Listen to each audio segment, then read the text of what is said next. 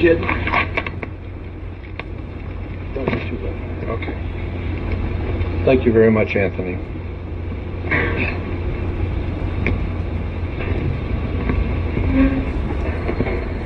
Testing 1, 2, 3. Can you hear me? Okay. Well, we'll try it. First of all, I want to thank Wendy for inviting me to be here with you tonight.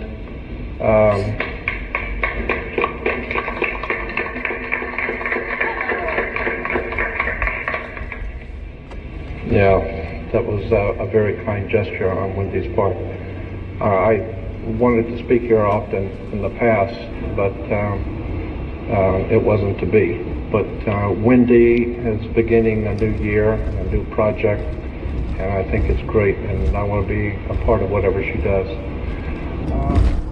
want to thank you for being here, and I want you to understand that going out the gate, if you walk away understanding only one thing about me, and that is I don't wish to offend anyone, but Thomas Jefferson, I think I've got a little too much mic.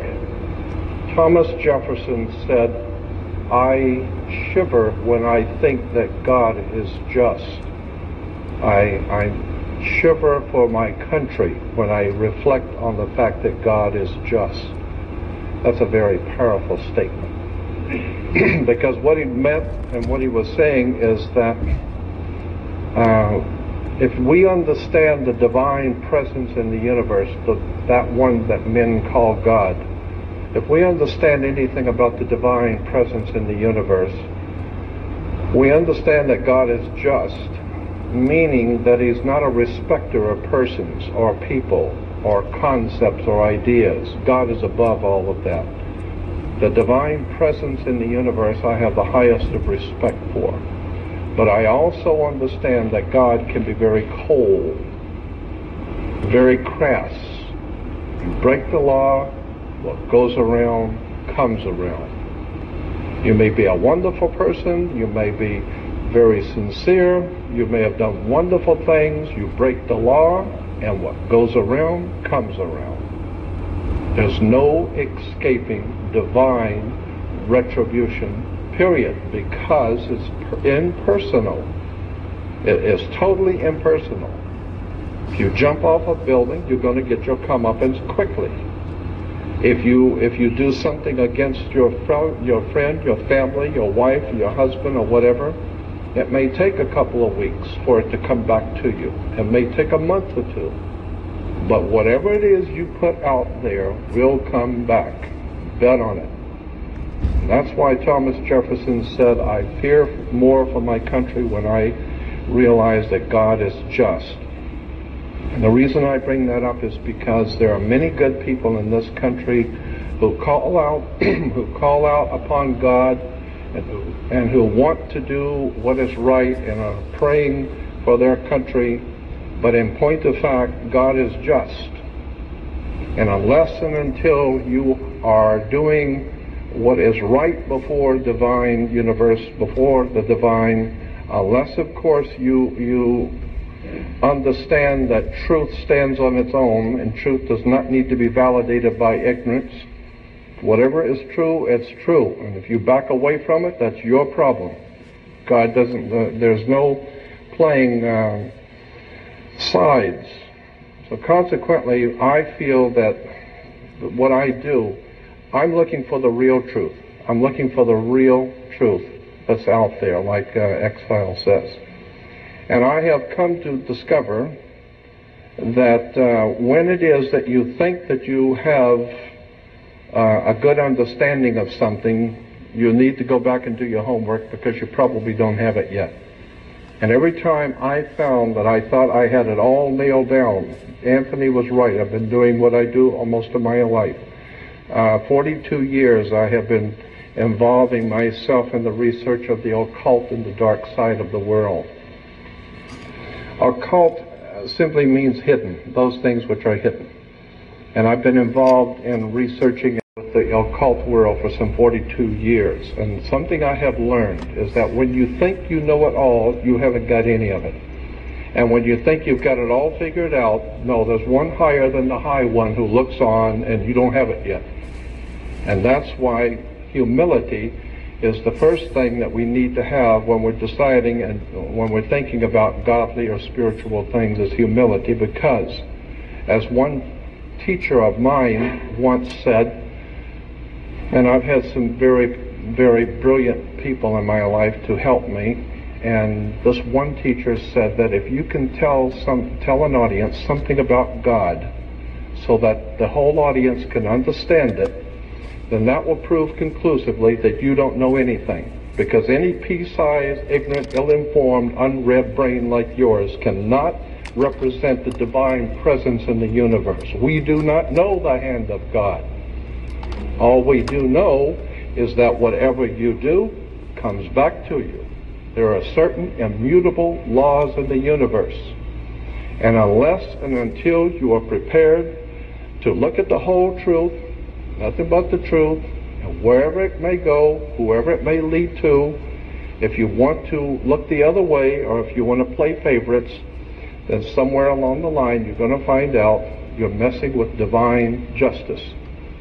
So the point I want to make here is that too many times we have been led to understand and told things which are not true, but which are uncomfortable to confront.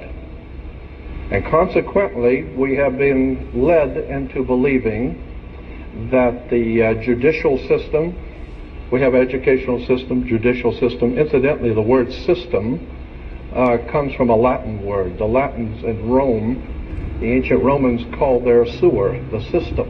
And this is where we get our word today, the system. Yeah. So we have an educational system and a judicial system, and consequently, that's where we are, is in a sewer. Now, if we understand that government is corrupt, and God knows now even the most ignorant among this nation are finally waking up to the fact that the whole thing is corrupt. If we understand that government is corrupt, banks are corrupt, our law enforcement are corrupt, there's virtually no institution, our educational systems, no institutions in this country are above taking money under the table and looking the other way, and it's become a way of life, and soon it will be for America a way of death. Now, once you understand that the entire system we're living under is corrupt and filled with lies and deception, and now the best thing you could do if you're a politician is just kind of keep things going, just kind of keep paying people off and hoping everything will come out all right tomorrow. And little by little by little, what goes around comes around, and we are facing a terrible time of judgment, I believe, by the divine forces in the universe, which men have called God. I don't know what God is, but I know what He isn't. One of my teachers once said, you can't make God do anything He doesn't want to, and if He's going to do something, you can't stop Him. So consequently, since you can't influence it one way or the other, you should get in tune with the divine force of the universe and go with the flow. And that's what I believe, and that's what I've been trying to do all of my life. Just go with the flow and find out where the facts lead you. Because the more you begin to investigate what we think we understand, where we came from, what we think we're doing, the more you begin to see we've been lied to. We've been lied to by every institution. What makes you think for 1 minute that the religious institution is the only one that's never been touched? You can bet your bottom dollar that the religious institutions of this world are at the bottom of the dirt. The religious institutions in this world are put there by the same people who gave you your government, your corrupt education. The Knights Templars who set up your international banking cartels in the 12th, 13th, and 14th century are the same people that gave you educational institutions, colleges. Where do we get the word college? College comes from the collegia, the Latin Roman college of cardinals. I could go on for hours just give you examples. I mean, when you graduate, you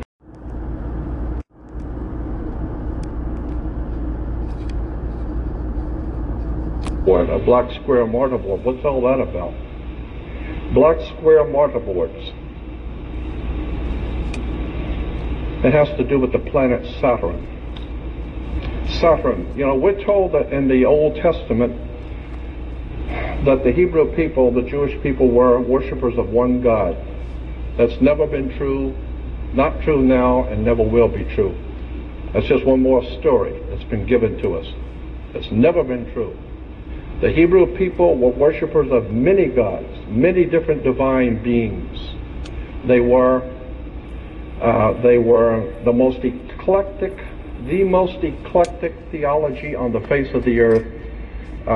Next to modern day Christianity is Judaism. Eclectic meaning it has collected from all over the world concepts and ideas and put it together and called it today Judaism. Judaism today is the most eclectic religion on the face of the earth.